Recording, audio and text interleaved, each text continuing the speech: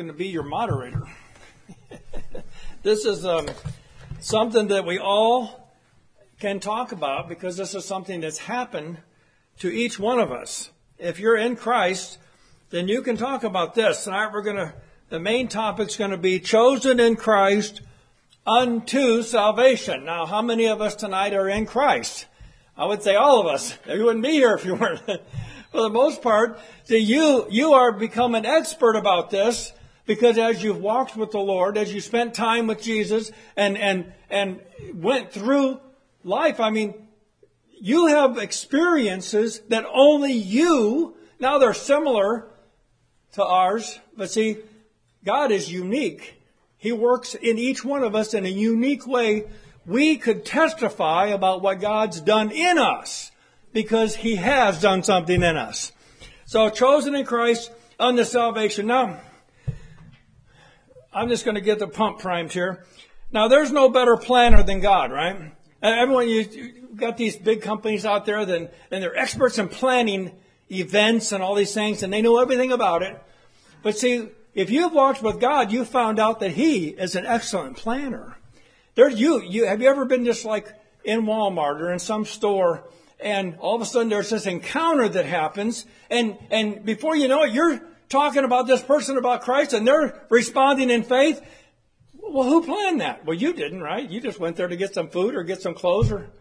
God plans things. He's ordered our steps. That's how the Bible says. He orders our steps. So we can trust in Him. That's the point. We see in the creation of the world that God does His will, right? It says in the beginning, no, it doesn't say that. It says in the beginning, God. See, God's the one that has orchestrated all things according to His will. And in salvation, we are participants in His will. Isn't that exciting? You've been called into Christ in order for something to happen to you that only God can do. So this is something, we've been chosen in Christ unto salvation. In other words, what He's begun in you will result in you being saved when others are cast into the lake of fire. This is a reality. I know that in 2020, people don't like to talk about this. It's like they draw back and say, wait a minute, that's harsh. Believe me, when we're standing before the judgment seat of Christ, and there's going to be an immediate separation, isn't there? The goats and the sheep. Now, how do you get to be a sheep? Well, we find out that we've been chosen in Christ from before the foundation of the world. Now, that's a God that can do His will, right? Amen. This is a God, He doesn't draw back from that. He doesn't say, well, God's not a man, right? He's not a man that He should lie, neither the Son of Man that He should repent. If He's chosen you in Christ, He's going to mold you or transform you into the image of His Son. To where on that day, He'll say, come, you blessed of the Lord. Enter into the joy of your Lord. So, there's a discussion. So, Brother David? In 2 Timothy chapter 1, verse 9, verse 8 says, be thou partaker of the afflictions of the gospel according to the power of God, who has saved us. That's right. And called us with a holy calling. Not according to our own works, but according to His own purpose, yes, and grace, which was given us in Christ Jesus before the world began. So that's the purpose that God had before the world. That's right. Created, eternal. Amen. Purpose. Amen. He's bringing many sons to glory, isn't He? Amen. Yes, sister. In 1995, March 1995, I was taking my daughter to Tulsa to fly to Grand Cayman for mission work. Dropped her off at the airport, and coming back, the I-44 was in a little bit of a construction, and somehow I got off on the wrong highway. I-44 is an interstate, and then there's another interstate that goes straight west. And I got off on that accidentally. I didn't realize it right away. Went quite a ways on it, and being an interstate, even when I realized I couldn't get off until the next exit, which is a long ways. Yeah. And then my radiator blew. Ooh. And here I was on the side of the road with smoke coming out of the radiator. And I waited till it was cooled and then added some water I had in the car. But the water ran out as fast as I poured it in. So I did see an exit just up ahead. And I managed to turn it on and go to the exit and get off. And I said, is there anybody here close that knows how to work on radiators? And they said, oh yeah, just down the street. There's a guy in radiation. The radiators is his specialty. And he's right down, gave me a directions just a few blocks away. And I went to the house and he looked at it and boy, he says, this is going to take 2 to 3 hours. It was very cold. It was below freezing, very, very cold. There was ice and snow on the ground. And he says, well, go next door to where my house is and you stay there while I'm fixing your car. So I go to the house and he's got a son in a wheelchair. And we get into discussion, and he has all these doubts about God. We spent 2.5 hours talking about God, and got to lead him to the knowledge of Jesus Christ and His Son. And when I got done, the car was done. And he said, I told him I was off course, how to get back. And he says, if you'd gone on I-44, there's nobody there to fix that radiator. And it was just one of those God appointments type things. And the amount of money that he charged me was exactly what I had in the bank. I mean, almost to the penny. And it was just so much a God thing. God orders your steps. That's right. Amen. That's just one example. Yes, amen. Well, God litters our life with these events. If you think about it, every day, His mercies are new every morning. So see, there's something, even if you are not aware of it, there's something God's doing. Sometimes it's for protection. You're not aware of it, but you will be made aware of it someday. See, God's keeping a record of all these things. And look He's glorified in these things. And so it's an amazing thing. Now, God, I was thinking about this with creation. You notice in creation, you read the first chapter of the Bible, and you don't hear anybody talking back to God. Right? And nobody said, yeah, but it would be better if... No. Why do they do it in the church then? Well, why is it that some religion, some doctrines contradict what God said? Because it's men's ideas rather than God's ideas. And if you look at Genesis and how the world began, it was all God's will being made known.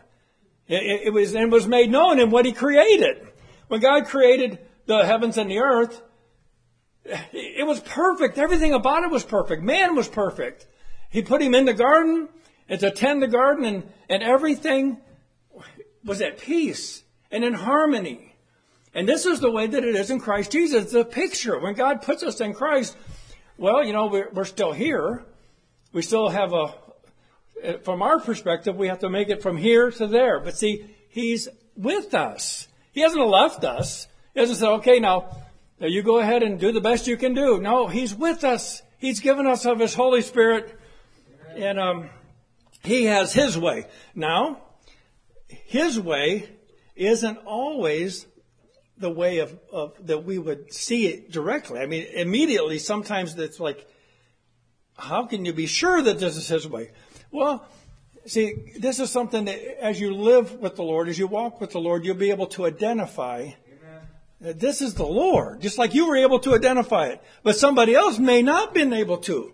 Somebody that wasn't close to the Lord, wasn't walking in the Spirit, it would have just been frustration. But see, this wonderful thing, it turned out to glorify God. Now, there's nobody like God. Yes, go ahead. Okay, years ago, God was with me because He helped me. Now, this was a number of years ago, before I was even married and before I even knew Benita. Okay, He helped me a great big help. Yes. Because I was pregnant with my daughter, and I had my son in my arms. And God helped me so much. Because a man stabbed me right here. And he was drunk. He was my brother-in-law. And Jesus helped me turn. And he stabbed me, and I had a good supporting bra on. But I tell you, if I didn't turn fast enough, he would have killed my son. Yeah. Even though my son is dead now from a drunk driver. But he would have killed my son at that time. But that man is in prison. And I'm saved because it was just a half an inch from my heart. Yeah. But if I didn't have God, he would have killed me and my son too. But God can do everything and anything for you. Yeah, amen. Amen. He tells us this. He says, if you believe, right? All things are possible to him who believeth. Well, says you'll look out into the world and you'll see God helps people that don't even know him yet. That don't even know him, brother. A man's heart deviseth his way, but the Lord directeth his steps. Amen. Amen. Man purposes, but God disposes. Yes. Yes. And so, see, this is because God's worked in you, so you're called upon to pray for those who are on the outside, who don't know God. Why? Because, see, now, this is how I can remember that this going through, I wasn't always faithful. I was raised to be faithful, but when I went into the military, things happened. And before I knew it, I was off in Wonderland, just doing things. I was like, what in the world's going on? But I couldn't stop myself. See, none of us walk by faith and are holy just on our own. God's with us. He's doing the work now. So what happened? God sent somebody that would remind me of what he had done in me and what he was going to do in me, and got me back on track.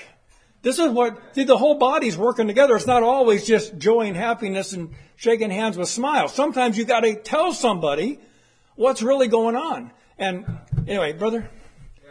We walk in the light. Yes. As he is in the light, and the light makes manifest. So as you walk in this light, it makes manifest these things around you. Amen. You know, if you walk down the hallway in the dark, in the middle of the night, you can trip over things that you can't see. Yes. There's obstacles that could be in your path, but if you can't see it, you don't know where you're going. In the dark, you don't really know where you're going, but in the light, you can see where you're going. That's right. So, amen. So as we walk with Christ, we have this fellowship one with another. And the blood of Jesus cleanses us from all sin in that light. But it's a directing light. Amen. And so every person you meet has some kind of story, some kind of testimony. And if they're in Christ, they'll be quick to share it, right? Because this is when God does something in you or for you, this isn't just something common. For the most part, it's not just common. This is something that God done or has accomplished in you. Now, Jesus said it like this, John 15:16. You have not chosen me, but I have chosen you and ordained you that you should go forth and bring forth fruit. Now this isn't just for the apostles here. If God called you into his kingdom and has given you the gift of the Holy Spirit, he will be with you. So now when you find yourself, we all have to walk through that door when we leave, right? We go out into a world that, it's called the evil, wicked world. Why? Because the devil is its leader, right? This world is going to burn up someday.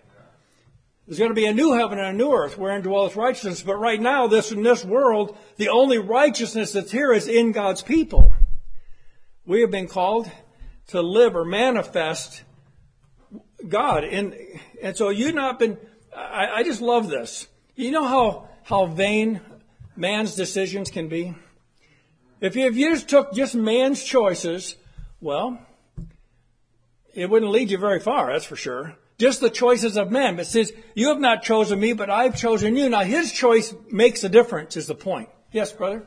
Yeah, this way that we're in, it's been successfully ran by one person ahead of us. the Lord Jesus Christ. You know, like in other countries, they have like trail guides for like mountain climbing. Yes. And he's gone that course before. He knows the terrain. Yes. He knows the way. And so you have to follow him if you're going to make it successfully where you're going. And we have to follow Christ if we're going to make it successfully where we're going. Amen. Amen. Sometimes it takes us a while to accept that God has chosen us. Yes. Yeah.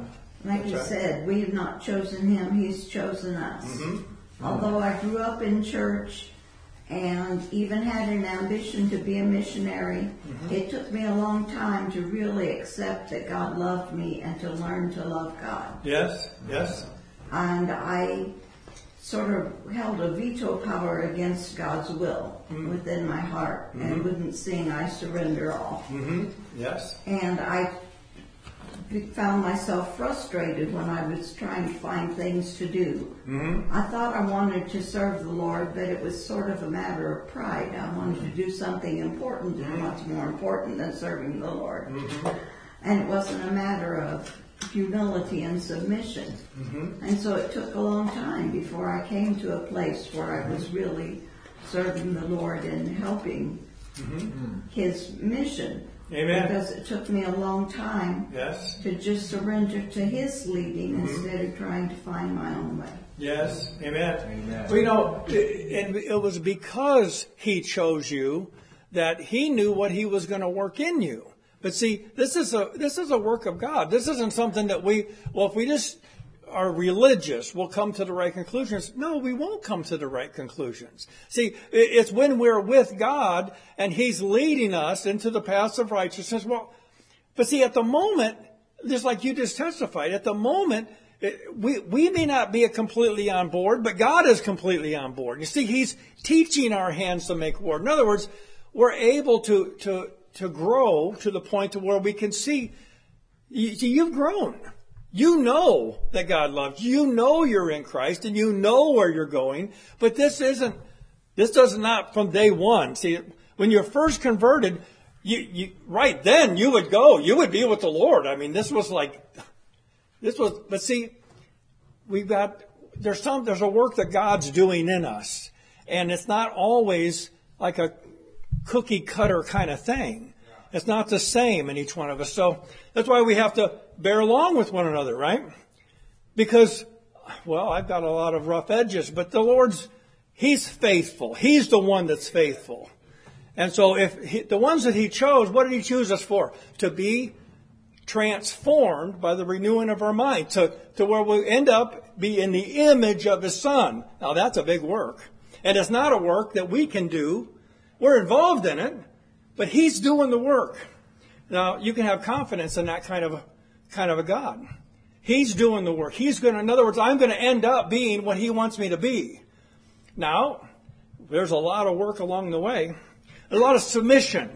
See, actually, our greatest work is to believe the record he's given of us, to believe that Jesus can do this. Now, when he does, you'll be able to recognize things along the way. They're like, Danny Powers used to say they're like mile markers. You go down the interstate and you know where you're at by the mile marker. He says sometimes you're not where you think you are. Like what happened to you. You don't know. You think you're in the right place, but then you find out, well, I'm completely going the wrong direction. Well, what happens? Well, God doesn't abandon you and kick you out the door. He's teaching you. He's very compassionate God. This is what he says. He has chosen you and ordained you. See, this is God. In other words, God's working in you. This is his work. He's ordained. He's qualifying you. Now, in and of ourselves, what do we have to offer God except everything? I mean, can we hold back and just say, well, I only give you this much? But see, I don't think people do that consciously. It's just something that's in man. It's got to be worked out. So what does God do? He ordains you that you should go forth and bring forth fruit to God. What is the fruit that we bring forth to God? Well, it starts off really simple. It's just believing. It's the faith that He's given us. We use that, put that to work, and as we walk in the Spirit and walk with Him, we'll bring forth fruit. We'll grow in the nurture and admonition of the Lord. But at no point in time can we say we did it. And what good would it do if we did? See, if God does the work, He'll receive the work. And He gets the praise for it, right? I appreciate this. You know, the word couldn't be more clear. He says, you have not chosen me. Now, that cuts against a lot of doctrine out there. You know, that you can just drum up some kind of a response to God that He'll receive. No, He chose us. And because He chose us, we can have confidence that He's going to do the work. Brother Justin? Yeah, there's in the world there's something called a picky eater. That's right. That doesn't really like to eat this or like to eat that. Mm-hmm. But see, in the kingdom, you can't be a spiritually picky eater. That's right. And there's a lot of people today that they will not eat from the tree of election. They just they pick around that. Yeah. Because they're trying to understand that with the wisdom of men. They're trying to understand that according to what we know. And we know that if it was a man choosing people, there would be a problem. There would probably be a problem with that. Mm-hmm. But see, it's not a man choosing people. No. But we're talking about a righteous, holy God choosing people, who's always right, who always makes the right decision. That's the person that I want to choose. Amen. And it's important to understand, because there's going to be a point in your life, if there hasn't already, where you're going to need to be confident in God. That's right. Now, what's going to minister more confidence to you than that God is with you, and God is for you, and that God chose you, and that the only reason why you know Him is because of what He did. Yes. And he's promised things like, I'll never leave you or forsake you. That's right. That's right. This election of God, it has to be properly seen in order for us to overcome. That last enemy that we have to overcome is death. Mm-hmm. You want to be confident when you have to face that last enemy. Well, that's interesting, you bringing that up, this word election. Now, I can talk to some people a long time about how the goodness of God and about He's chosen us and they'll all be in agreement. But as soon as the word election comes up, it's like, you're not saying that. Well, we just got done fellowshipping in what God was doing. Nothing's changed. God's chosen you in Christ before the foundation of the world. I mean, I can't figure out who else could choose people. Who else knows the end from the beginning except God? So see, the fact that He has ministered to your heart, that He has chosen you, or that He's working in you, should be enough to demonstrate His commitment to bring you to heaven. Yeah. So see, that when words like this get in the way, an enemy's done this. Somebody has come in and tried to cloud what God's really doing and who's doing the work. Yes. In 3 more verses it says, if you were the world would love its own. Yes. But because you are not of the world, but I have chosen you out of the world. Yeah, amen. Yeah. That's right. Therefore the world hateth you. That's right. Now in John 6:37, He says, all that the Father giveth me shall come to me. Now that is a determinate word, right? Yeah. Jesus is saying, God's going to give me people, but they're not. They all hadn't come to Jesus while He was here walking around as a man, right? He only chose 12 disciples, and one of them was a betrayer, right? One of them betrayed Him, but He chose him anyway. Every single person that God has chosen will come to Jesus. That's what it says. It will come to me, and him that cometh to me, this should comfort us all. I will in no wise cast out. Now, remember the day you came to Jesus. You came to Him. Now, sometimes you came to Him in a preliminary sense at your baptism. You came. You wanted to be with Him. You wanted your sins taken away. And they were. But see, as you walk with Jesus, there's no point in time when we stop coming to Jesus. This isn't like something that happened 20 years ago. I came to Jesus and now, well, no, every day we come to Jesus because, well, He's working things in us and He won't cast us out. Amen. So, I think I've been cast out by some people. Yeah. I was in Germany and there was these Mormons and the Baptist and the Pentecostal, they all had their little caucuses. We would go out into the field and have like maneuvers. And every night we were camped in tents and, like Army guys do. And we're all sitting around there and all of a sudden all these people come in with agendas.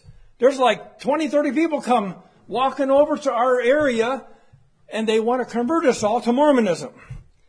And I sat there and I thought, I never experienced anything like it. And the next thing, here comes the Pentecostals and the Baptists, and they all want to convert you to their little group.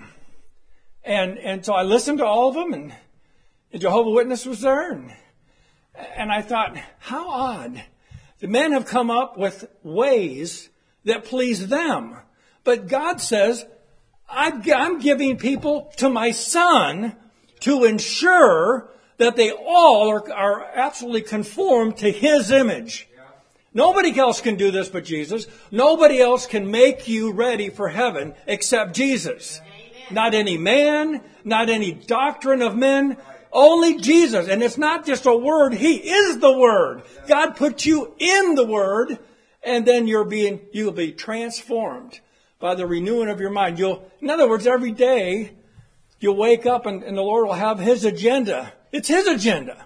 And He'll lead you into it. And a lot of times, I don't see it right off, but I'll realize this was the Lord. He was leading me in this direction. And we can have confidence in this kind of a doctrine. Brother? Back to John 15:16. There's three things that are result. It says, you have not chosen me, but I have chosen you and ordained you. Number one. Yes. That you should go and bring forth fruit. That's right. 2, that your fruit should remain. And 3, that whatsoever you shall ask of the Father in my name, He may give it. Amen. He chose us for that purpose. Yes. Amen. Now see, Paul reasoned this out in Romans. He reasoned it out to where people could understand, that some people are just against this. Well, I'm not against being conformed into the image of Christ. Whatever it takes, I want to do that. And this is what it says in John 6:39. And this is the Father's will which hath sent me, that of all which He hath given me, I should lose nothing. Now, do you believe that? Do you believe that every single person that God has given to Christ will be there on the day of judgment, transformed into His image? Perfect. He says, I'll lose nothing. Not one. Now see, this is actually greater than our natural mind can comprehend, because we're used to losing things. It's just the way it is.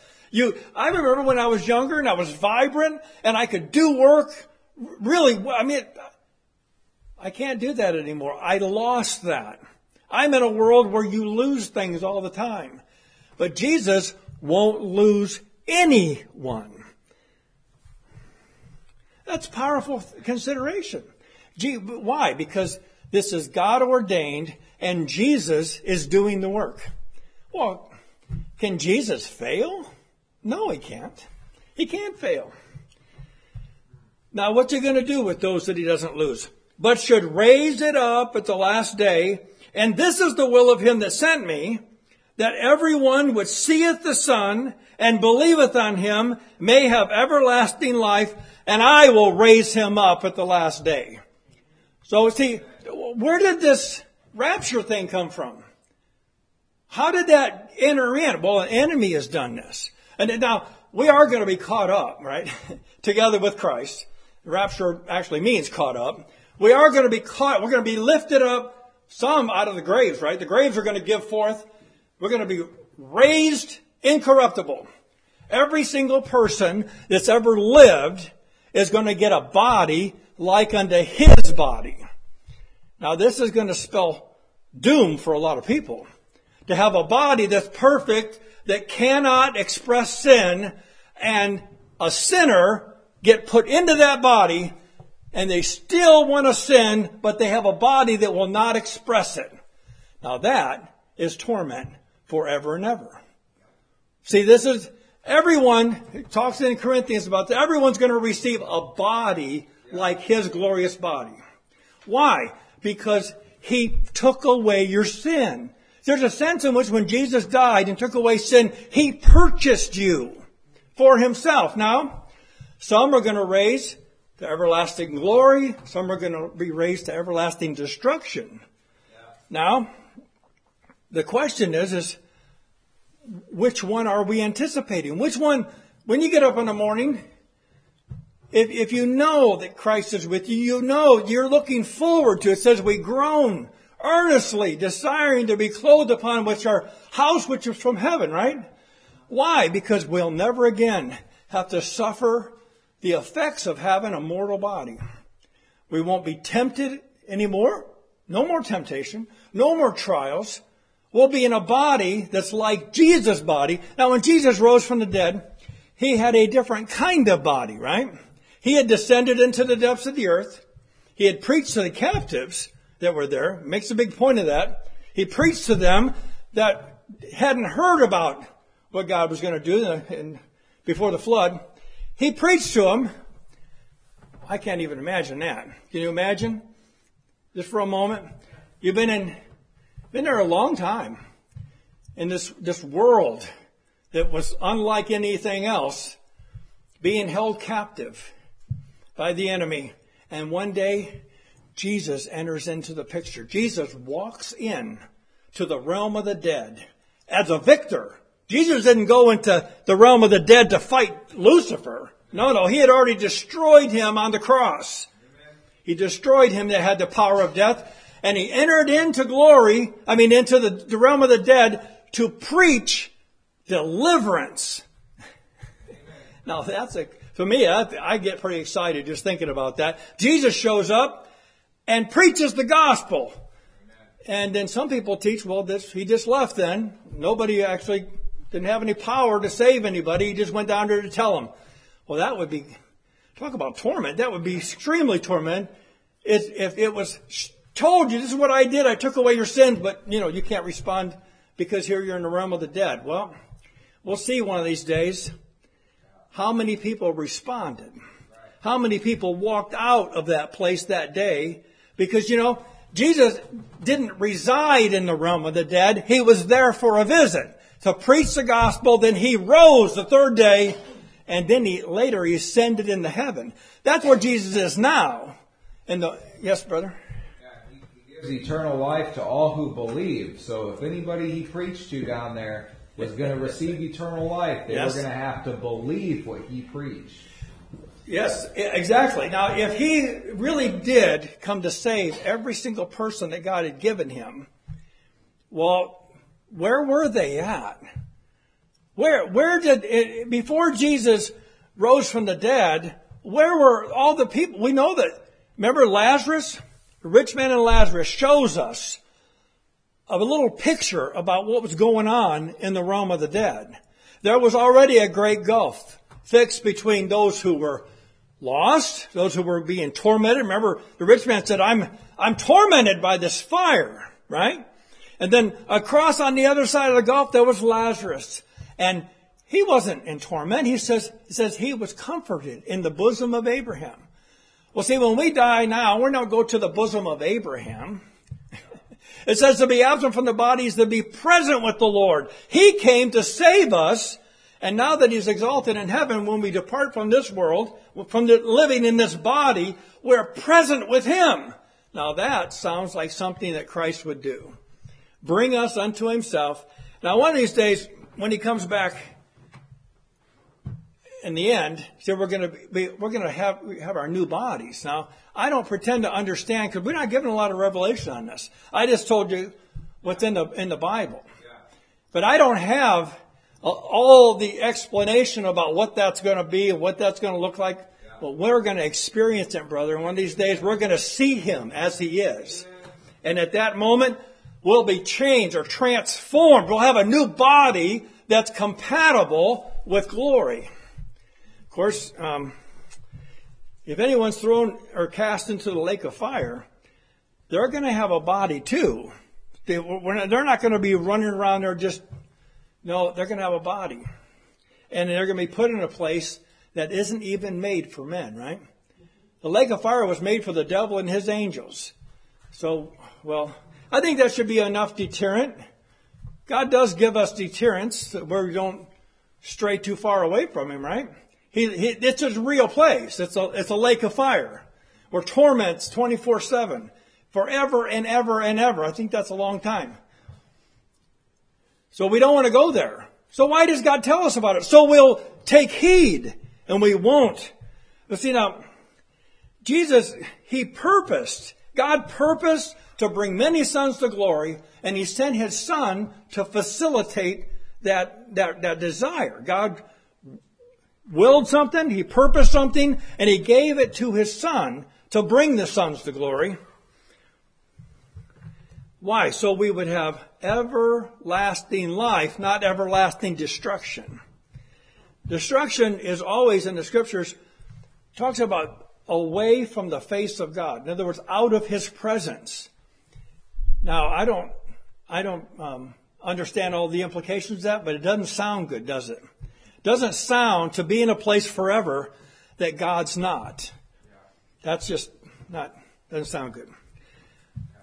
So Jesus, we're talking about being chosen. We have been chosen for a specific purpose, and it's God's eternal purpose. And God will never be frustrated in his purpose, right? God doesn't purpose something and then hit an obstacle and say, well, I guess I couldn't do that. No, that's what men do. Actually, that's what the devil has done. The devil purposed to take over, right? He entered into the garden to take over. And he's the God of this world. That's what it says in the scripture. He's the God of this world. That it looks like to some men that he's frustrated God's purpose. But he hasn't frustrated anything. Actually, this was all mandated by God himself. We've been chosen for a purpose. Jesus said this in John 17:9. I pray for them. I pray not for the world. Now, I've actually been called down by some people and say, that's not what that means. Well, I think it just means what it says. I pray not for the world, but for them which thou hast given me, for they are thine. Well, why would Jesus say that? Because Jesus is doing the purpose of God. God's given him a purpose. And in this purpose, he says, I'm praying not for the world, I pray for them. Now, specifically at this point in time, he's praying for his disciples, right? He's praying that they wouldn't be drawn away and overtaken while he was bearing sin, while he was going to be go into the realm of the dead for those 3 days. He was praying that God would keep them to where they wouldn't fall away. Well, we know that as soon as this happened, remember Peter said, I'm going fishing. Well, what kept them? This prayer right here. He was praying for them. Now, but see, this is a universal implications too here. In other words, this is a verse that goes exactly along with all that the Father hath given me, and him that cometh to me I'll no wise cast out. You have not chosen me, I've chosen you and ordained you. And then God has made a place, a specific place for those who he's chosen. Now the specific place is narrowed down by saying in Christ. That's why he's put us in Christ. But see, he's put us into a place of safety. Amen. To where we won't fall away. If he didn't keep us, well, we would fall away. But God's doing a work. And all that the Father has given him will come to him. Now, Jesus is specific in this word. Jesus is not praying for the world. He's praying to his Father to keep those whom he's given to his Son. Now you see, Jesus goes into a little bit of detail. He says, when I was with them, I kept them. So we know he's talking immediately about his apostles, right? How he didn't. But see, there's a implication that every single person that God has given to Christ are kept because Jesus is keeping them. See, if we've been put into Christ, it makes sense then that He would be the one to keep us and to lead us and to transform us. He's given us of His Holy Spirit so that we might be moldable. He might reveal to us the things that need to be done. John 17:11, it says this, "And now I am no more in the world, but these are in the world." See, we're in a place of danger right now. I mean, as a believer, as you walk through life and you experience different things, it's good to know that Jesus behind the scenes is keeping you to where whatever happens to you, whatever comes upon you, I can remember when I was in the hospital coughing up blood and all the doctors said I was going to die. Well, but see, Jesus was keeping me. He was keeping me. I couldn't keep myself. But just knowing this, that Jesus is superintending salvation, nothing can happen to you that's outside of the will of God if you'll just stay with Jesus. Amen. So see, that just knowing that, I was comforted. And, well, look, they were wrong. They were wrong. They didn't know everything, but Jesus does know everything. These are in the world, and I come to thee, Holy Father. Keep through thine own name those whom thou hast given me. Why? That they may be one as we are. Now, this is where we're headed, brethren. We're headed to a reality, a forever reality, where we are one with God.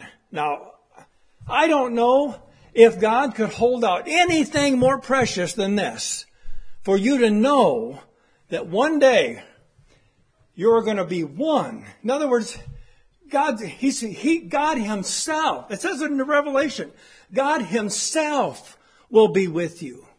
Not another. He won't speak to you through angels on that day. See, Jesus will have transformed us into His image. We know God loves the Son and shows Him things, right? Gives Him things. We'll be with Jesus, approved of God, and we'll see Him face to face. And live. And live. I tell you, this thing called salvation is a lot bigger than what a lot of religiosity has made it. It's not for this world. Actually, it's delivering us from this world. Knowing that one day we're going to be with Him. With Him forever. Well, what will a man give in exchange for that? It's just an amazing thing.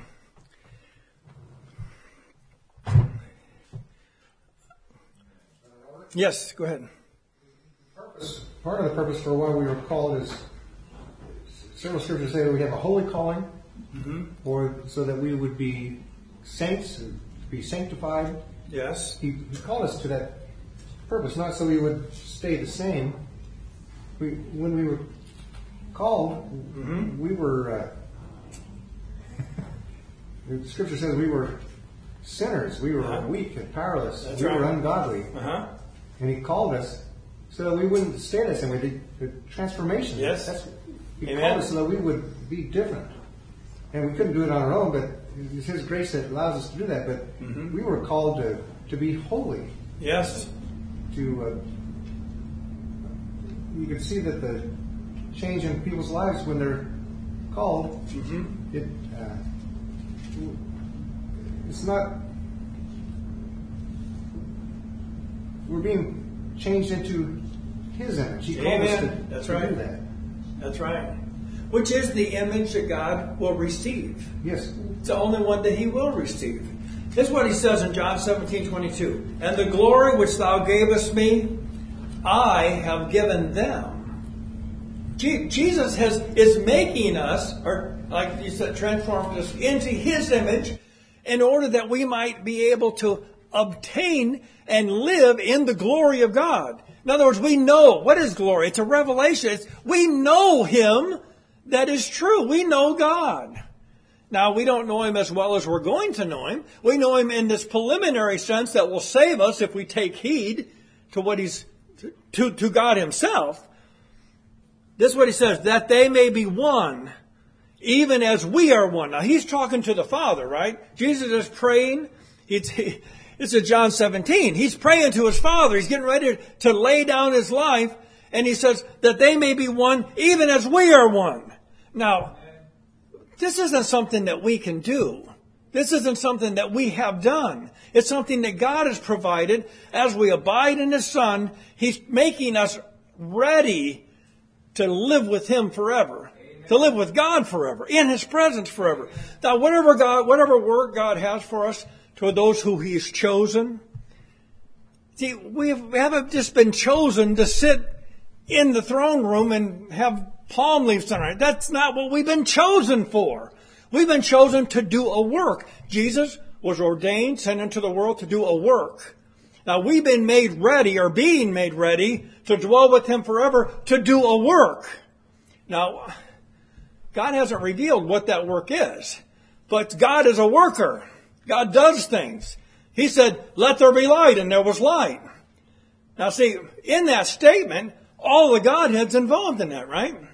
Every member of the Godhead was involved in the creation of the world. Well, we're going to have a new world coming down from heaven, coming down from God, a new heaven and a new earth wherein dwelleth righteousness, and we will reign with Christ. Why? Because He has made us ready. He saved us. It says in the glory. God gave us glory. See, walking with Christ requires some glory. We're going to have to understand what God's doing. Ignorant Christians don't do much. Now, I'm not trying to be rude. I'm just saying God's called us into an understanding. He's given us the Holy Spirit that we might know the things that are freely ours. And that does not promote ignorance. Actually, it delivers us from ignorance. In other words, we're looking forward to what God has promised. God's given us a lot of promises in the Scriptures, right? And so, as we walk with Him, He opens them up. In other words, they become yours.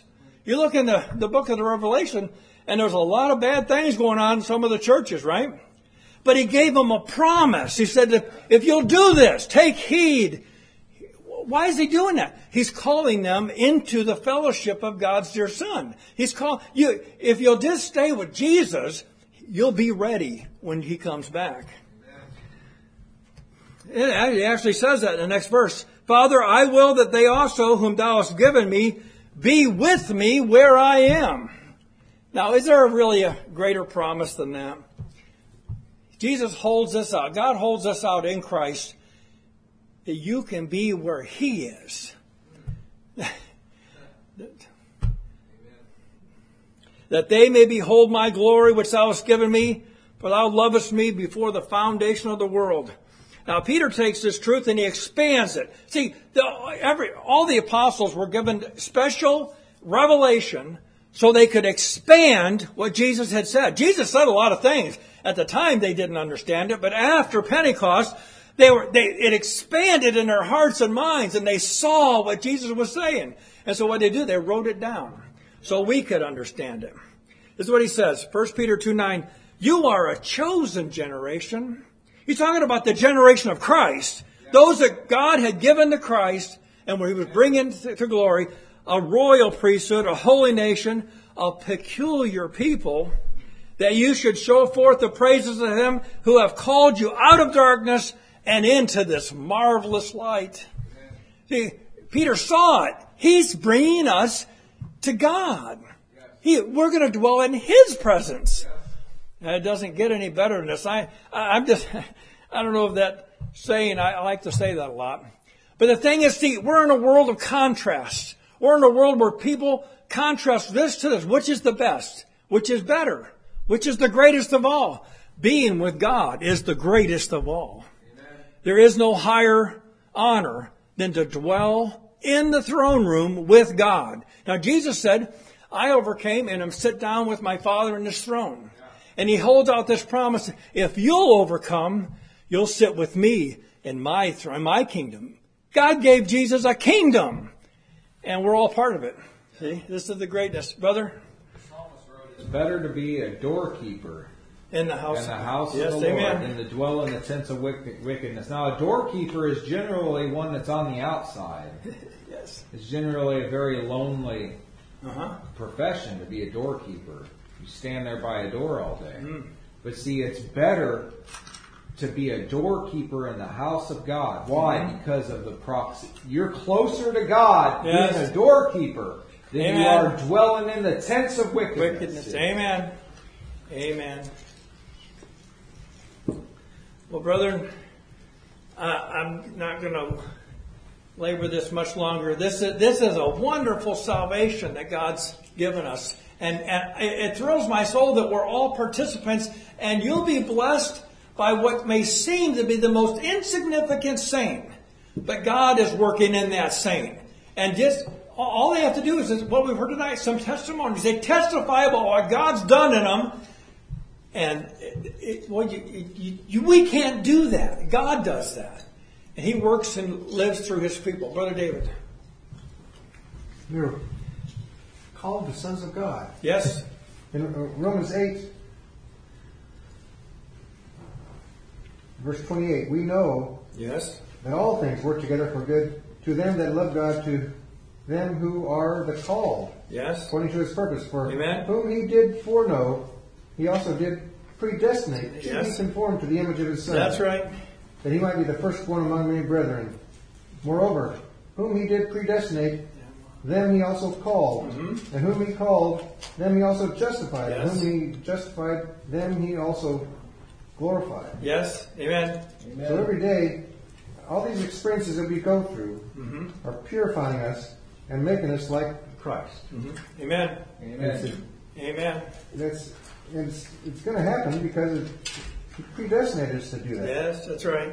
To be conformed to the image of His Son. Amen. Amen. And God can't fail. No. So this is going to happen. So the thing is that this is what in Colossians Paul says this: put on therefore as the elect of God, holy and beloved, bowels of mercy, kindness, humbleness of mind, meekness, long-suffering, forbearing one another, forgiving one another. If any man have a quarrel against any, even as Christ forgave you, so also do ye. What is that? That is a fitting word for where we're at right now. We're in this world. Now, we're not going to stay in this world, but while we're here, see, the body of Christ, have not been perfected yet. We're on our way to glory. So what we're going to have to do? Well, we're going to have bowels of kindness and mercy and be long-suffering. We're going to have to actually do what Jesus did. If Jesus is living in us, we'll respond in the same way. When they brought Him the woman that was caught in the very act of adultery, the first thing that they wanted Jesus to condemn her. But He didn't condemn her. Actually, the way He spoke, He condemned them. Because see, you notice that they didn't bring the man. So obviously this was all set up by the Pharisees or whoever to try to get Jesus to stumble. But Jesus wasn't going to stumble. Jesus knew exactly what He was doing, just like He knows exactly what He's doing now. So we find ourselves in circumstances and situations that may seem like they're out of control, but they're not. God is in control of everything, and He's given this ministry to His Son. And as we abide with each other, we're going to find that as we are merciful and kind to one another, we'll actually be building each other up in the most holy faith and to the praise of His glory. See, this God's working in us. So I don't want to say it quite that way. I was going to say we don't have to figure it out. But see, as you walk with Christ, He reveals it to you. This is the key. He's doing the work. We're given to see it so we can glorify Him, so we can praise Him for what He's done in His Son. Any other comments before we close? Yes, sister? Well, you were talking about people stumbling at the idea of election, and I think that's because some people have misused it to say that there are those who cannot accept God. That's right, yeah. And use that as an excuse not to evangelize because, God hasn't chosen them. As if we knew who God chose and who He didn't. Yeah. And people have used it as a matter of pride. Well, I am chosen of God. Yes, yes. Yeah. And yet the Scripture teaches us that anybody who is willing to accept the call can become the chosen one. Yes, amen. Yeah. Amen. Yes. Yeah, most people that I've met have problem with election, and these are the type of people that Paul addressed. They have a higher view of themselves and a lower view of God than they ought to. Yes. Because remember, Paul addressed people. He said, "Well, who has resisted his will?" He said, "Nay, O man, Yeah. who art thou that repliest against God? Yeah. Shall the thing formed say to him that formed it, Why hast thou made me thus?" Yes. See, there's Amen. the person that asked that question had a higher view of themselves than they ought to, and a lower view of God than they ought to. Yes. And I think we all, well, I hope we all understand that Calvin did not agree with hyper-Calvinism. He didn't agree with men calling themselves Calvinist. Not Calvin. You read his work. I've read his work extensively. Calvin was not a Calvinist. He preached the truth about this stuff. Now, there were some things he was wrong about. Look at the time in which he lived, okay, and what he had come out of. Now, there were some things that they said, child baptism. Of course, a lot of people were doing that, and they would say, well, it was, they had reasons for it. But see, the thing is this, they love God, and you can't read his work and not know that he knew what election was. And actually, Calvin preached election, not election like hyper-Calvinism should teach. Like you said, some people actually preach that there's whole segments of the population that God won't save. Well, you'd have to be God to say that, right? So, the thing is that we preach Christ and him crucified to every creature. And then whoever believes, see, now, why does it say that? Whoever believes will be saved. Because we can see now God working. When a person believes and repents, we know God chose them, right? I mean, we don't have to guess about that. We're not actually called upon to go out to the population and say, well, you're saved, you're not saved. No, it's all a matter of the Holy Spirit does the work. And if a person responds in faith, they are chosen of God. Now, but does that save them? Okay, this is the thing. Now, you say, well, ultimately from God's view, but we don't live every day in that perspective. Right. What is a believer going to have to do? He's going to have to endure unto the end, right? Going to have to walk by faith. He's going to have to live in the Spirit. So see, the thing is that your first response, I know a lot of people that got baptized that aren't saved. See, that's not the guarantee. The guarantee is living by faith and trusting in God, and God is bringing us to glory. So see, this is when a person just makes that kind of a doctrine where it's a sharp distinction that they've made rather than God, there's got to be something wrong with it. Yes, sister. It's interesting in John 9 when he's talking about the blind man and the Pharisees, the opposite of faith is not so much doubt as it is certainty. The Pharisees were certain that they were right. That's right. Therefore, they eliminated all evidence to the contrary. Then that's why Jesus said, because you say you see, you're blind. Yeah, that's right. Yeah. And we have to guard against that. Amen. Because you have to be open to the Scriptures so that you won't, I don't act like the Pharisees, thinking I'm so right that I can't be able to see the evidence that I'm not. Yeah. Yes. Amen. Yeah. All chosen people at the end, we will find that they lived by faith. Yes. That they didn't draw back. That they were faithful to death. That they remained faithful to get the crown of life. That they kept under their bodies and brought it into subjection. That they worked out their own salvation with fear and trembling. It says, let us fear lest a promise being left of us entering into rest, that any of you should seem to come short of it. Yes, amen. See, this is the mindset that chosen people have. This is the mindset that saved people have. Yes. They don't have an arrogant mindset. That's right. A saved person, a person who's truly elect of God, isn't going to say something like, I could take a pistol and shoot you in the head and still go to heaven. Right. They wouldn't even think that way. Oh, yeah.